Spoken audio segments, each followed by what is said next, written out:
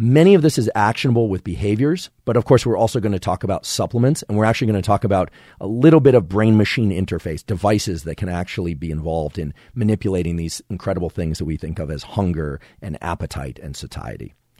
So the first thing that you need to know about the nervous system side, the neural control over feeding and hunger, is that there's an area of your brain called the hypothalamus. It's in the forebrain, which tells you it's in the front of your brain, and it's at the base of the forebrain. Now, the hypothalamus contains lots of different kinds of neurons doing lots of different kinds of things. There are neurons in your hypothalamus controlling sexual behavior, controlling body temperature, controlling circadian rhythms, the desire to sleep or be awake, even neurons controlling rage. There are actually neurons that if we were to stimulate them would send you or anyone into a rage. They're just powerful control centers for the brain and body. There's a particular area of the hypothalamus called the ventromedial hypothalamus. And it's one that researchers have been interested for a long time now in terms of its relationship to hunger and feeding. And the reason is it creates these paradoxical effects. What do I mean by that? What they found was that sometimes lesioning or disrupting the neurons in the ventromedial hypothalamus would make animals or people hyperphagic. They would want to eat like crazy. And other lesions in other individuals or animals would make them anorexic. It would make them not want to eat at all. It would make food aversive. So that means that the ventromedial hypothalamus is definitely an interesting control station for hunger and feeding and satiety, but it doesn't really tell you what's going on at a deeper level. In fact, it's a little bit confusing or paradoxical.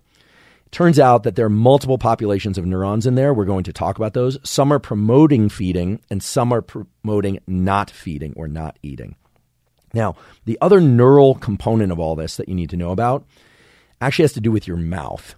So there's an area of your cortex, so that's a little bit further up in your brain, called the insular cortex. And it processes a lot of different kinds of information, mostly information about what's going on inside you, so-called interoception. The insular cortex has neurons that get input from your mouth, from the touch receptors in your mouth.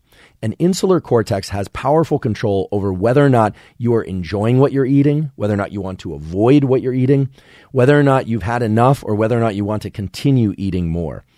And that has to do, believe it or not, with the touch or sensation of eating. I'm very familiar with this. I'm one of these people, I love eating so much that I just like the mere act of chewing.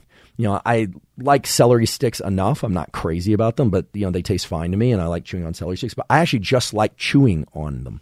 I could eat all day long, except that it's not healthy to do that. But the mere act of chewing for me is very pleasurable. People who chew gum feel this way as well. And just as a point about gum or chewing, if you chew something like celery or cucumber slices or chew gum, provided it doesn't have any sugar or caloric content, it's not going to drive increased hunger. That generally isn't the case. But if you eat something with sugar, as we'll find out, it has a very specific action in the insular cortex, and